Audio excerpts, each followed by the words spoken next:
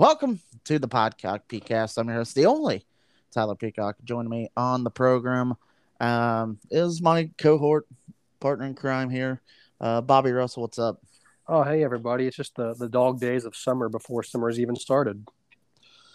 Yeah, I'm sure wherever everybody is listening from, just feels like it's brutally hot across the entire United States of America, especially down here or in the Buckeye State down here in Southeast Ohio and Central Ohio where you're at. So brutal. Stay hydrated, I guess, would be the lesson from this episode. Yes, buy stock in Gatorade right now, even though we're heading towards a recession. Yeah, oh yeah. That's another podcast. Yeah, that's Anyway, our that's our government podcast we do on the weekends. yeah, yeah. Fuck the man is what it's called. Anyway, I don't know. We'll talk. We'll probably circle back around to a little bit of F1 talk at the end. Can do a little bit of a U.S. Open, the third major in golf preview, Stanley Cup final preview. But just real quick off the top, NBA Finals, right?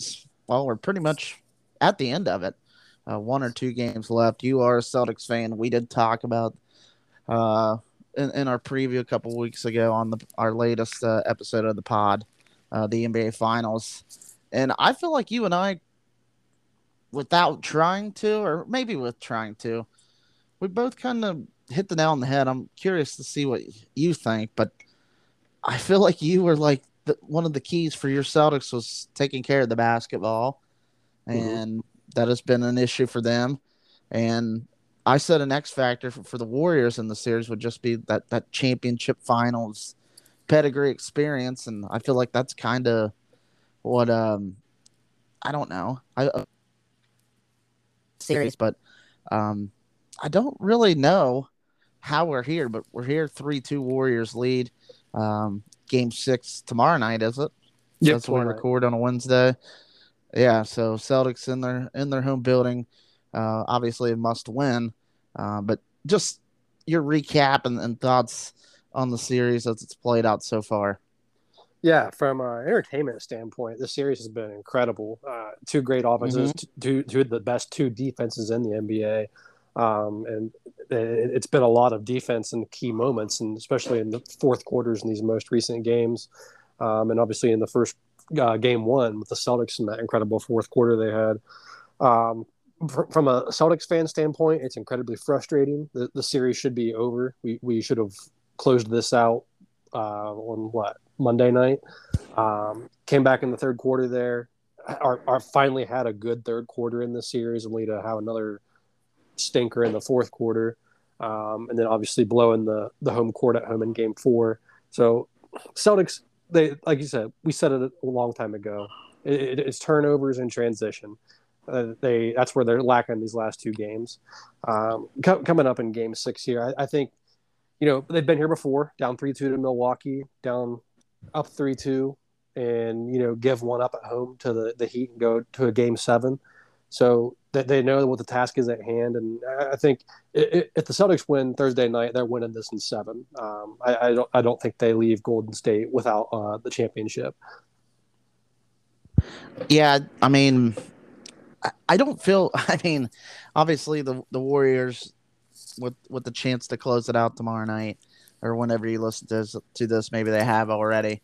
Um, Obviously they have a leg up in the series, but I don't know. I'm kind of with you in a way where like this Golden State team, they're good, deserve to be here, no doubt about it. But um, I just don't have a great feel for how the series has went so far because, Mm-hmm. like you mentioned it, I mean Boston could have, if it wasn't for Steph Curry having a hell of a game four and the Celtics having their own hand in blowing that game, like a 3-1 lead.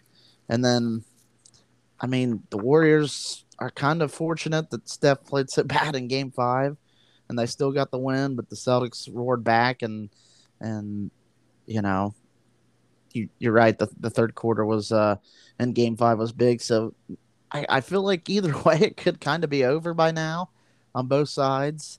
But I don't know. I just feel like the ebbs and flows of this series. I kind of agree. Maybe we do get a game seven. Um, but it's just I picked the Celtics in six. I'm going to stay with the Celtics winning this one. But just now you get. I mean, not that you haven't watched the Warriors in the finals before, but it is just so fucking maddening going up against those guys. Like as a LeBron fan, saw it 4 straight years.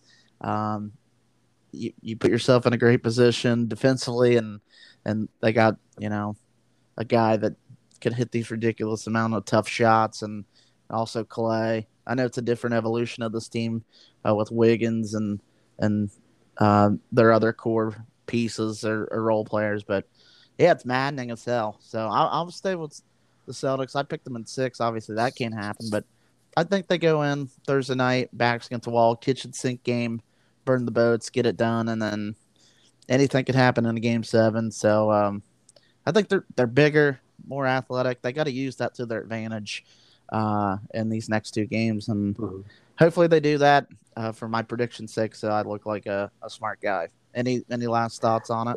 Yeah, you said it there. I watched the finals every year when they were in against Cleveland. I mean, what was it, 3, 4 straight years of it, and every year I'm just like, I liken it to the Tom Brady Patriots. Like, when the run's coming, when it's going to turn. You just got to give it time, and no matter what you do, it's inevitable. So yeah, it's super maddening. Celtics in 7. I just want to see one of my teams win a championship to start the decade. Fair enough. All right, let's move on. Stanley Cup Finals are here. Those Tampa Bay Lightning, they are back in the finals, 3rd straight season. They're actually an underdog in this series. Depending on where you shop it, you can get it anywhere from plus 145 to 155 for the series. On the other end, the Colorado Avalanche, who swept the Oilers. What are they? 12-2 in the playoffs, just steamrolling people. 2 sweeps.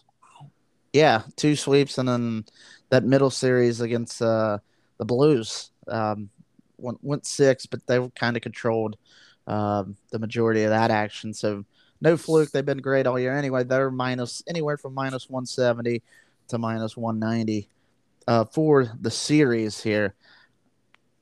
So real quick, I'm just going to bounce these off from you.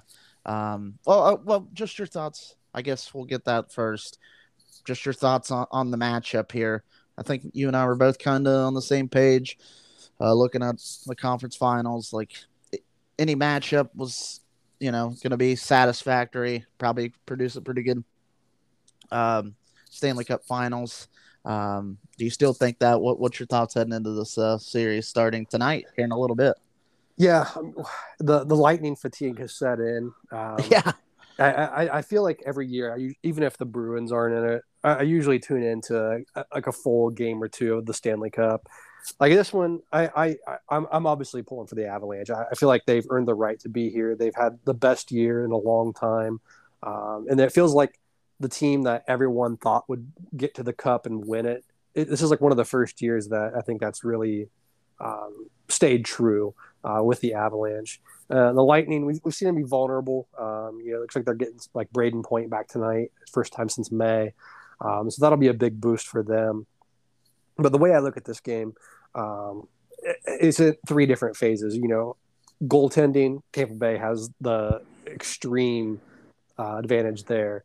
Defense, Colorado, and then offense and special teams, Tampa Bay has the advantage there. So if the Colorado can keep everything in front of them and they can play the game at their own pace, I think it'll end up being a good series, seeing punch and counter punch from each team.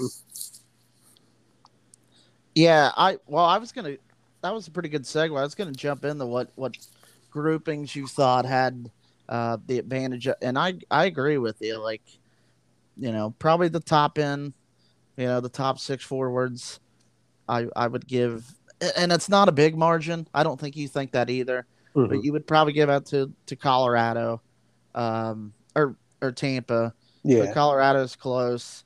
I think, Makar is such a difference maker on the defensive end for them. I think, you give Colorado the advantage there. And then goaltending. I don't care what netminder enters the crease for Colorado. 88 is just he's a house. He's locked in this time of year for uh, for the Lightning there, Vasilevsky. So I don't know. From a gambling standpoint, I kind of gave it 2 rounds to pick against. Never actually bet actual money against them, but for them to catch plus money, very enticing. I think that that's kind of the side you go for there. What's your thoughts on just the series price? I mean, do you agree with that, or do you think Colorado the wagon keeps rolling and they're just going to be unstoppable in the finals?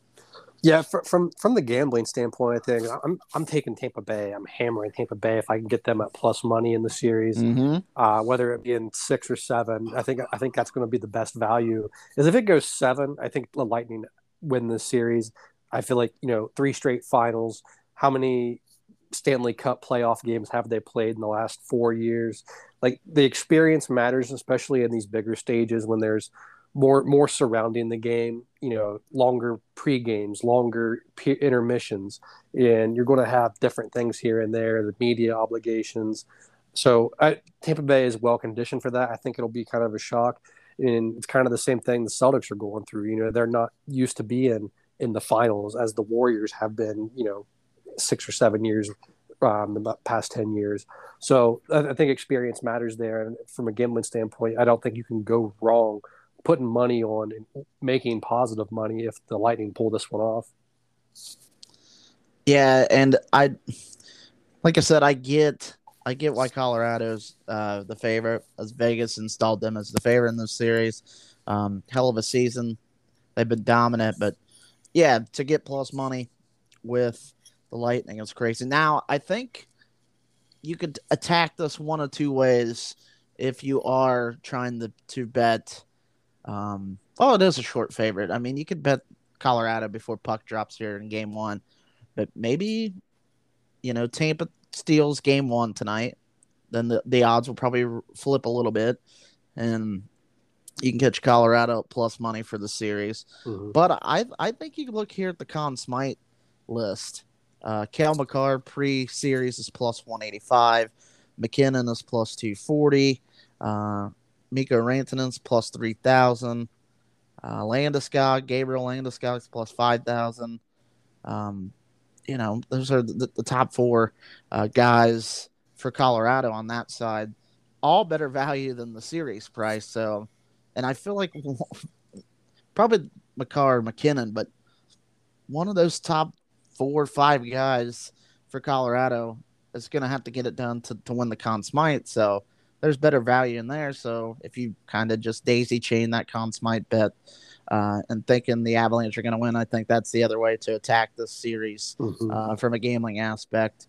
Do you have a guy you like either side, Conn Smythe, that just kind of comes to the forefront of your mind? Yeah, I feel like this might be a year when you're going to get a second, third line type guy comes through and scores 4 or 5 goals in this series. And the one guy that you said right there that I kind of got my eye on for this is Gabriel Landeskog, longtime Avalanche member. He's a great scorer. He's a good defensive back checker. And I really think that he could make a difference in this, especially playing on that second, third line, going up against some of the gritty and grinder guys like Pat Maroon for the Lightning. So I think, if he has a solid series, good plus minus, a couple goals, a couple game-winning goals, special teams goals, I feel like you're going to see him lifting that trophy at the end of the series. Yeah, I agree with that. Where I mean, also Kadri could be a guy. He's at plus 10,000. He's one of those guys too. That's got a little rough edge to his game, a little grit, likes to mix it up, but can score goals. But I think in order for Colorado to win this series, 2 things. I think they're gonna have to do the dirty work in this series. Block shots. They got to do what Tampa Bay's done the last couple years in the playoffs, and just play a gritty hockey game, block shots. Don't take a ton of penalties. crisp passing, not a lot of turnovers.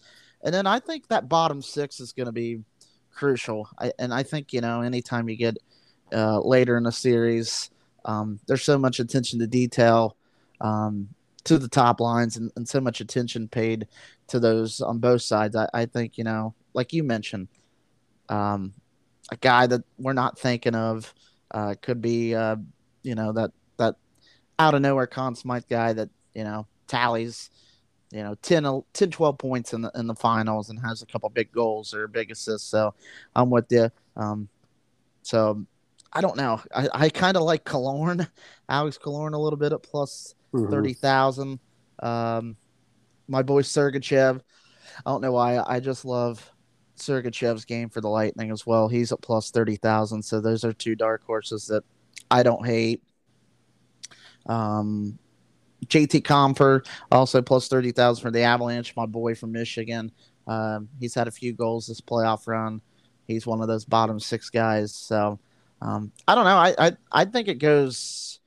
I don't know if I'm going to say 7, but I think we get a competitive series here. I just can't do it. Gun the head prediction time here. I just can't pick against the Lightning. I'm not rooting for the Lightning. They're just they're tough, and they got that championship pedigree. And I've heard people. I'm sure you have too. I've heard people compare this kind of to like 1983-84. At the back end of that New York Islanders run that started the 80s, the Oilers with Gretzky come up, and they don't get it done in 83, but they get it done in 84. So is this going to be this version, this era's version of 83 where the Lightning keep the reins, but maybe we get a rematch next year? As crazy as that sounds, or is this going to be 84 where this kind of jump starts an Avalanche run? So, I mean, what's your prediction here and your thoughts on any kind of storylines in this series? Yeah, my favorite storyline, I'll start with that. Just piggybacking right off that. Pat Maroon going for 4 straight Stanley Cups. Yeah, that's crazy. 1 with the Blues, 2 with the Lightning so far, and going for his 4th here. There'd be a hell of a run for him. And that's kind of the one storyline that I am rooting for the Lightning to win this series. I'm not rooting for them. I want the Avalanche to win. I want to see a new team on there. I want to see a new face of the league. And I want to see Tampa Bay get done to them what they've done to everybody for the last 3 years. So I'm rooting for the Avalanche. With that being said, I'm picking the Lightning in 6. I feel like they like the pedigree. They know the task at hand. They've played a lot of hockey. They've been up and down this postseason. The big storyline that they've never lost a back-to-back game in the Stanley Cup playoffs the last few years. That's over and done with now. So they're on a new streak, and I think they just get this one done and get it done quick. Yeah, I mean, they just went about their business and kind of won a tough game 3 in their home building after being down 0-2 in the East Finals to the Rangers, and then that got the proverbial ball rolling. I don't know how hockey works in a sense. I guess I don't know how basketball or football, the old rest versus rust debate goes, but I don't know. Colorado, they've had a ton of time off here, so they're well rested, but they're kind of the younger team that probably wouldn't have needed it, but everybody's banged up at this point in the season, so I think that I don't know really how you monitor that until after the series is over, but I mean, I'm pretty excited for it. I'm glad hockey kind of gets their own stage too. I think I saw if it goes to 7, it'll be the 28th of June. Will be a game 7. So, and the NBA finals will be over tomorrow night or by the end of this week. So hockey will at least have 2 nights, maybe up to 5 nights alone in the spotlight. So, and all the games are on ABC, and I think all of them are at 8 Eastern puck drops. Colorado in the Central Time Zone still starting it at 8, so that's good. That's one advantage hockey has right now over the NBA is just the start times. Mm-hmm. All right. Let's go to the U.S. Open. We're flying through this one, which is perfectly fine with me, man.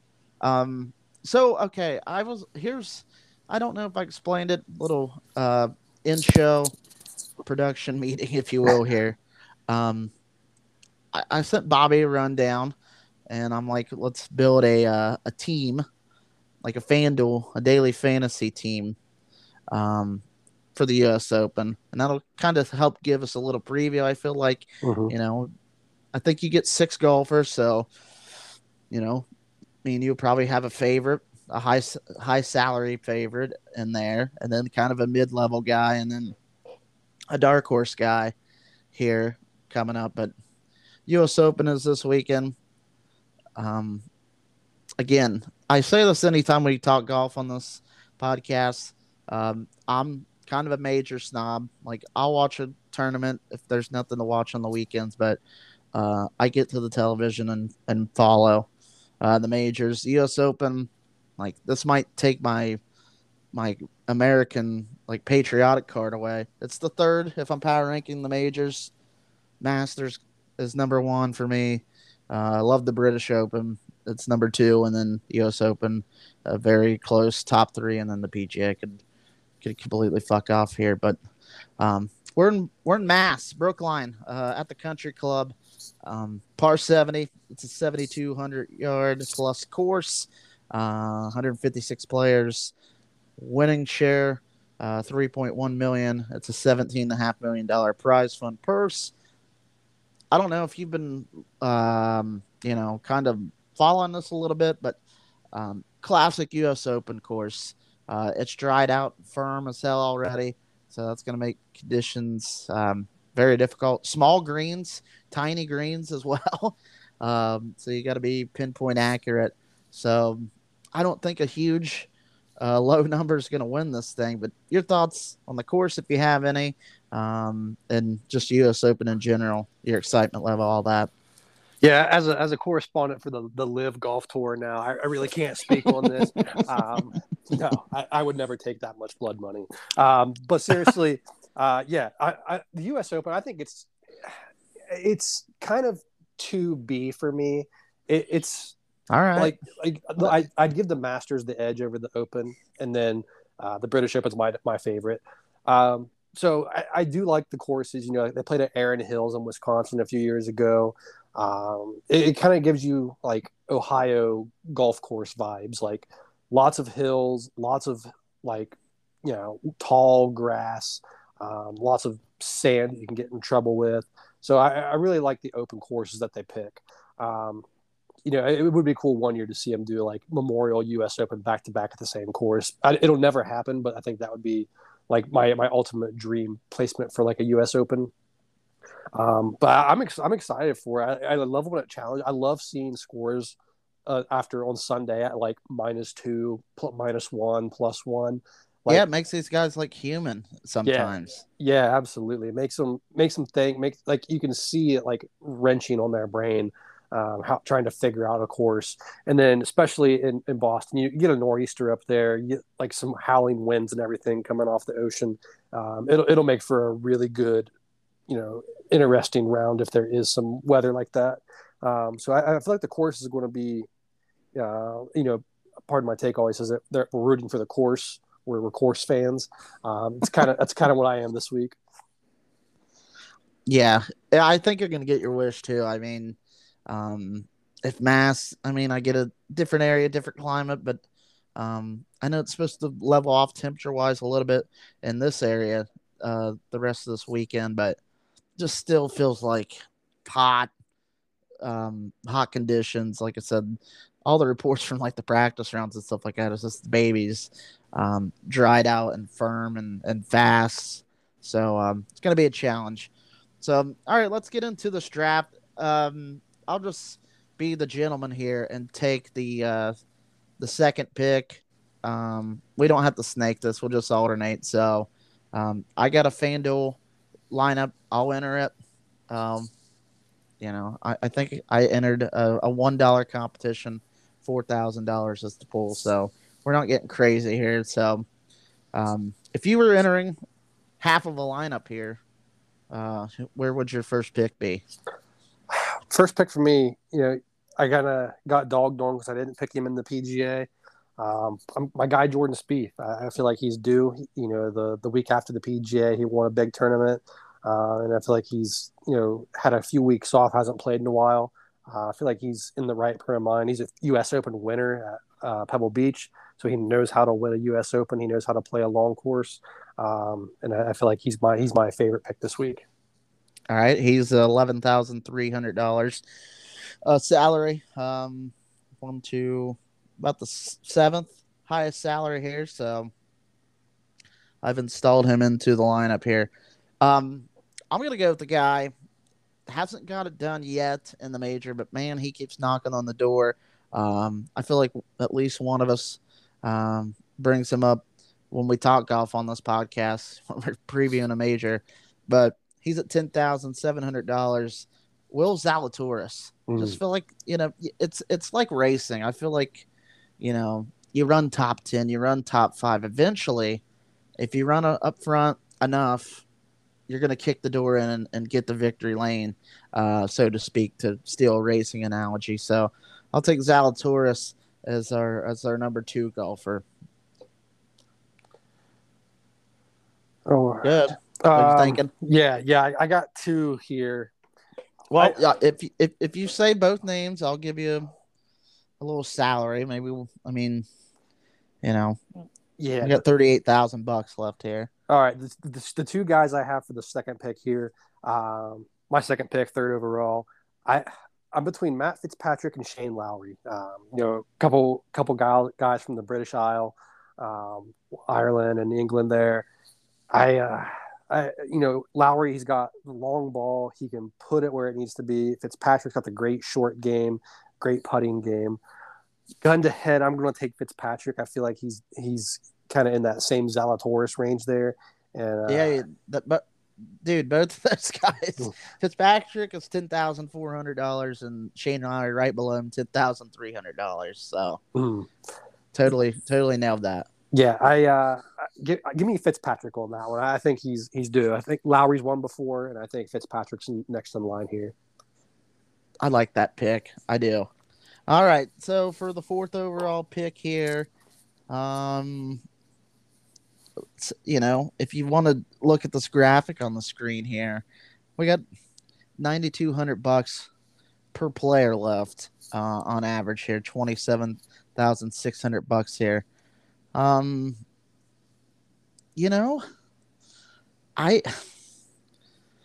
kind of feeling Finau. I feel like he's been quiet for a while. He's got the game. I don't know, but here's Sungjae M at $9,800 here. I feel like the Asians always they pay attention to the details of the game, and I feel like you're gonna have to really be on your game with your putter here. Andy's a little cheaper, $100 cheaper. I'm gonna take him, Sungjae M, at $9,800. So we got 2 spots left here. We got $8,900 a piece on average to spin here.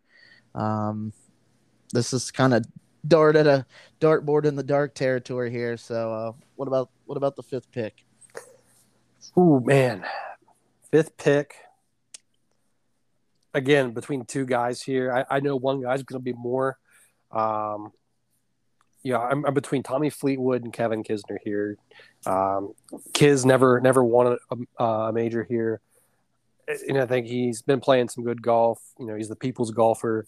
But Fleetwood, think back to Aaron Hills, kind of the course in the same style a few years ago. He played great there. Was in the final pairing with Brooks. Was going shot for shot until he messed up late. So I'm gonna go with Fleetwood here. I feel like his style suits this kind of course. All right, that gives us $8,200 to spare here. Guys at the $8,200 level, Aaron Hadwin, bunch of guys that I have no idea really who they are. Stuart Sink at $8,000, Martin Keimer at $8,000 here. Let's see. Bill Hostler at $7,800. Let's go here. I am scrolling. This is riveting podcasting here. I'm gonna take a flyer. Gonna take a flyer here. Let's go. I feel like Patrick Rogers. Let's go Patrick Rogers here. I don't feel like a lot of guys are going to have Patrick Rogers. Mm-hmm. I don't really know Patrick Rogers. He's $8,000. He's made 12 out of the last 20 cuts. I don't know. This guy could be the guy that wins us the competition or doesn't. It was between him and Martin Keimer. Stuart Sinks at 8,000. Yeah, Patrick Rogers. He's our boy now. So there you go. There's our lineup. Real quick, just from a gambling perspective here. Rory plus 1,000 is the favorite. JT at 1,200. Rom plus 1,500. Scotty Scheffler plus 1,500. Cam Smith plus 2,100. Spieth is plus 2,500. If you had an actual pick here to win the thing, you going with your boy Spieth since you took him 1 overall, or you got a second option or a dark horse here? Yeah, I'm gonna roll with Spieth in this one, and then my second kind of dark horse, who's not really a dark horse. There might be a new segment. Will Zalatoris. I was close with him at the PGA. We're a Zalatoris pod. So I gotta ride with him still.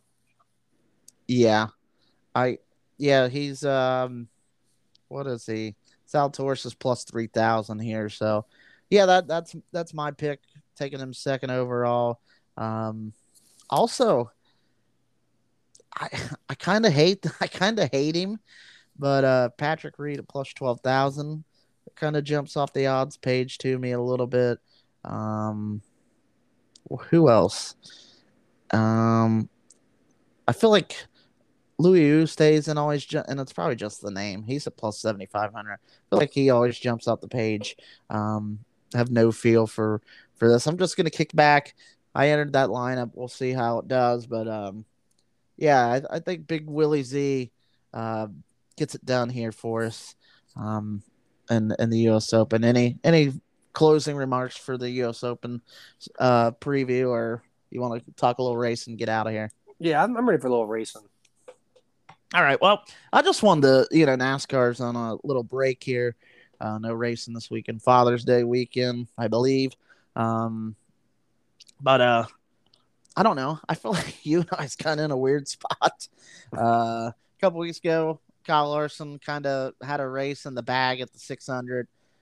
Doesn't get it done. Late. Kyle Busch the following week at Gateway in St. Louis, or the greater St. Louis area. He had an opportunity to get a win. So both our Kyles kind of blew races. But I feel like the racing's been good if you take away our biases. And then last week at Sonoma on the road course, I was happy for Daniel Suarez to finally get that Cup win. Just your thoughts on the break and Suarez's win, or wherever you want to take it real quick. Yeah. I feel like the 600 and Gateway, 2 really good races this year. Very pleased with them. Kyle Busch finished second in both races there. I feel like he's finished second like 3 or 4 races in a row up until Sonoma. So I was kind of like, he's got to get one. I mean, he's already got the dirt race that he snuck out of the nowhere. And he's been snake bitten so many times this year. But good races overall. Sonoma, the racing, the race itself, I didn't care for it. It's so hard. It was so hard to pass. I do like them going back to the old layout.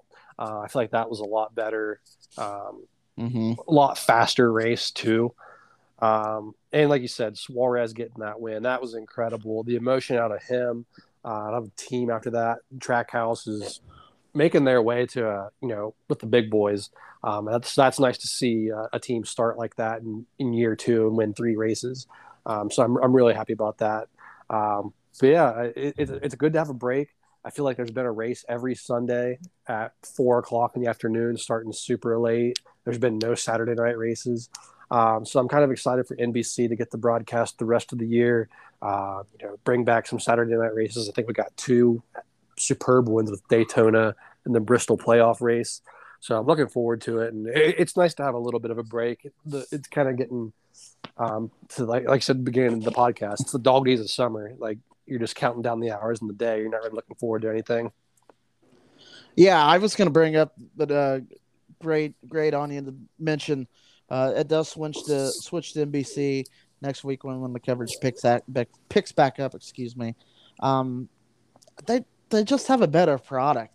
I mean, Fox will have a battle for the lead going, and they'll be fucking going to commercial break and I know it's hard to predict things, and you got to hit your advertising dollar windows, but it's just Fox is constantly getting roasted on Twitter and social media during their broadcast because they kind of do a piss poor job, in all honesty. Plus, I mean, I like Clint Boyer as a personality, but the revolving door they've had as co-analyst this year has kind of been a little weird. I get it, like Jeff Gordon, my favorite driver of all time. I'm not saying he was great at it, but him kind of leaving to take a more full-time role at Hendrick Motorsports was kind of left them in kind of a bad spot, I guess, this year. But love NBC. They kind of got a crowded booth, but they changed some things. They do some different things with the broadcast here or there. Every year I think they've had it back. They've done like a radio style broadcast, and Junior and Jeff Burt and Steve Letarte are all really good analysts too, and entertaining, and it's a better product. So one more NASCAR thing, and then we'll talk a little F1 and get out of here. I think we've had 13 different winners thus far. We're not that far away from the cutoff. What, like 4 or 5 rounds maybe left to a cutoff? Do you think we get to 16 or 17 different winners? Where essentially, if you won, if it was 16, the 16 winners would go to the playoffs. 17, you're eliminating a guy who won a race. So, I mean, I think that's an awful big ask. The percentage would be low, but I mean, I don't know if we thought we'd have 13 different ones at this juncture. So, your thoughts? Do you think we can get there? What do you think we'll get to? What would be the number before the playoffs of different winners? Yeah. I really hope we do get to 16. I feel like that we can. I mean, that'd be cool. We're at 13 right now. 3 guys without a win. Martin Truex Jr. He's due. Christopher Bell, Kevin Harvick. I mean, Eric Almirola, he snuck in with New Hampshire win last year. Tyler Reddick, he's finished second. Feels like every race of his career. I feel like I'm really hoping for more than 16. Honestly, I want to see who gets left out and if it leads to some sort of change in the point system. So and with this car, like we've seen it, Trackhouse has won 3 races this year. They wouldn't have won 1 race in 5 years with a previous generation car. So it's leveled the playing field for sure. And like I just said, those 3 guys without a win, I mean, they're all close and they're all due. Yeah, I mean, and not that he's been close or shown the speed, but I mean, Austin Dillon's been a race winner throughout his career. He's another name you could throw in the hat. Hell, if you look at last week, Chris Buescher ran second. I'm not saying that's going to be every week for that 17 bunch at Keselowski's new team, but there's another guy, Brad Keselowski. Yeah. There's and it's good to see. I don't know if we listed them out. There's probably 20, 23, 24 somewhere in there capable drivers that it really wouldn't be stunning. If they're race winners. And I just totally blanked on him until just now. A guy who's been so consistent this year, who hasn't won a race still, is Blaney.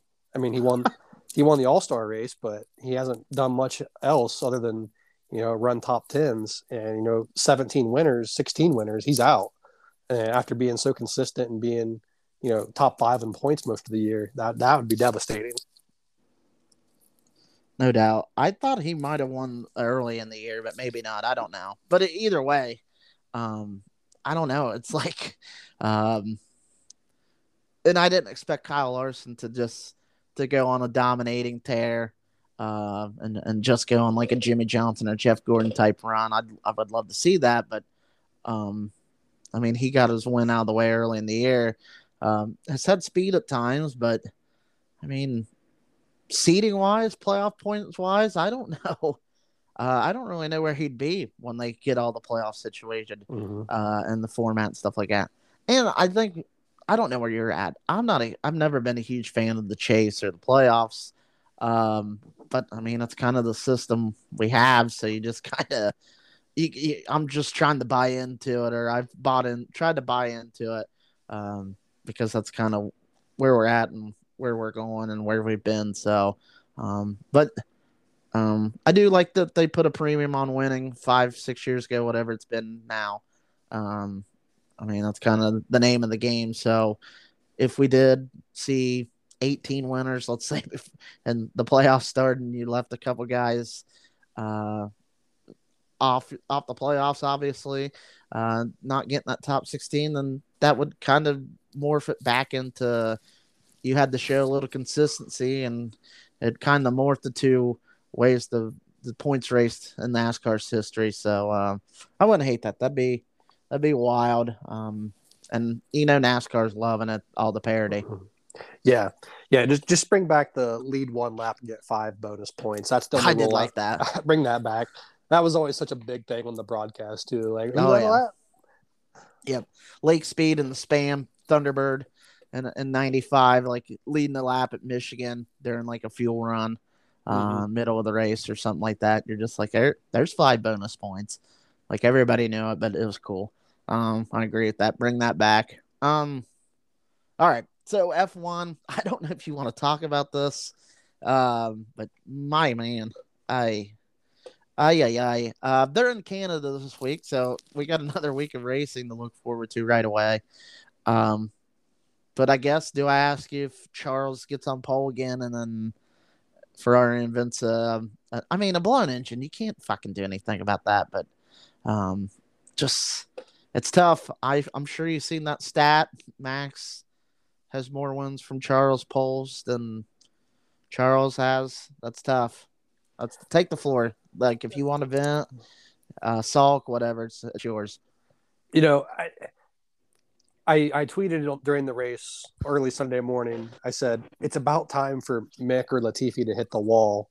And no sooner than I hit send, Carlos retires. And I'm like, all right, well, we got the safety car. He pitted and he got the lead back and was out to a 17-second lead. I was like, great, nothing can go wrong. And then it all went wrong again. I don't know how the chances that this keeps happening they're pretty high. I mean, hopefully it's fixed, but 2 surefire wins at Monaco and Spain, and then maybe a third possible win here. It just sucks. Like, after so much promise to start the year, and finally seeing a team that was such dog shit for the last 2-3 years to finally be back on top was incredible. And then it's all gone downhill. We don't get the summer break for F1 until last week of July, after Hungary. I think that's what Ferrari needs. They need a good reset, a good break, a good 2-3 week break, just to fix the problems. And I trust them. I know that the facility in Maranello, they're going to come up with a fix, and they'll be back. You said it. Is Charles will get another pole? I sure as shit hope not, because the last 4 he hasn't done a damn thing with. So I feel like they're going to be good. Sectors 1 and 2. A lot of high speed, medium speed corners, and then obviously the last sector, the long straightaway to the checkered. That's going to suit Red Bull? It's just going to be like Ferrari's going to dominate sector 1 and 2 again. Sector 3, Red Bull makes it all up. So, yeah, go ahead. No, I was just going to jump in. Maybe it hasn't produced the best of racing. I love the circuit in Canada, though. You're right. Yeah. I mean, it's in a park. A little bit of a kind of a street circuit vibe to it. You got the Wall of Champions. That would worry me. Since Max, I mean, he's probably hit it before, maybe in the Toro Rosso days, but he wasn't a champion yet. It's kind of a wall at the end of the chicane right before you get to the pit straight, and the start-finish line straight. That's kind of a trademark there, but it's kind of a tight course, but you're right. It does have some areas of some speed. So you kind of have to have a well-balanced car, and I just always like Canada. Plus, maybe I feel bad for bringing this up. You're a Ferrari fan, but I feel like that 2019 race where Vettel he did get the 5-second penalty for a judgment call when he squeezed Lewis in the last part of the first sector there, going through the trees. But that seemed like that could have been a good battle until the FIA came in, but gave us one of the all-time moments of F1 in the last few years where Vettel went and switched the positioning boards in Parc Fermé. That was just classic Seb. Like, we all know I had the pace. Maybe he did, probably did, but I wanted to see that battle. And as soon as the FIA butted in, Lewis was just like, all right, I don't need to push this. Just stay within that 5-second buffer and the checker's mind. Because it was late in the race, but that was a competitive Canadian Grand Prix. Maybe the best. A lot of people think the best Grand Prix ever was 2011, the monsoon race that Jenson Button came from last twice to win it. So Canada could throw some weather. I don't know if it's supposed to, but that could factor in. But I don't know. It's just kind of hard to not pick one of the two Red Bull men to win and the other to the podium at least. But I think you're right, what you said about Ferrari. They just kind of got to keep treading water here and get to the summer break. And I feel like maybe last point I'm making, I feel like maybe you and I did a little kibosh on Ferrari. Not intentional, but we came into the year saying like, Red Bull's stepping out on their own, making power units and stuff like that. Like, don't know if that's going to work out right away. And first couple of races, they had a little issue here or there, and we're like, well, see, smartest guys in the room. And then we put some kind of voodoo hex on Ferrari's luck, but I don't know. We'll see what happens. I'm excited. You got any predictions for this race? Are you afraid to make one? You gonna try to reverse jinx it? What are you doing here? The last time I tried to reverse jinx, it worked. The Australia down in Tennessee, I placed a legal wager on Max Verstappen to win, and then obviously his engine shit the bed there, and Charles came out with the win, and it's all gone downhill since then. So I'm gonna not do that again. Yeah, Charles was on podium. He was third last time out here in 2019. Yeah, he's good at this course. I feel like he's got a knack for the street courses like this, Monaco, Baku, France, Singapore. He's good in these tight quarters and these technical areas of the track. This track's kind of like if Melbourne and France were smushed together. It's in a park. It's super tight, super long. So I feel like he's got a really good chance as long as reliability holds up here. I think the only constant that I can guarantee that's going to happen in this race is that my cousin George is going to finish fifth or better. He's continued to do that with that tractor, that gray tractor that Mercedes has made this year. So if I had to pick a race winner, I'm going to go with Checo, as much as it pains me. I think he's been really good lately. I feel like he kind of got, I don't know if it was a car problem or what, but I feel like there was some sort of Red Bull behind the scenes thing where he ended up losing in Azerbaijan. I feel like he had the car, obviously the opening lap when he dove down the inside on Charles at turn one, and took the lead there, and he was having a great race. And I just feel like Red Bull is just trying to make sure that their golden pony stays number one, and it's really backfiring for him. Well, that's why I would take Max again, just because I'm afraid of some kind of team orders. I mean, I guess you would hope maybe Checo puts it on the pole or the front row again, and maybe Max has a little issue. Basically, Monaco, where Max didn't qualify well enough to be able to position a team ordered swap or whatever, and Checo could just get gone and have the lead. So, but yeah, he's been really fucking good for them. By far one of the most crafty guys, whether you like him or not, on the grid. So it's good to see. And yeah, I worry for not so much George's back. That's like a 21, 22-year-old back. Lewis, on the other hand, that back's close to 40.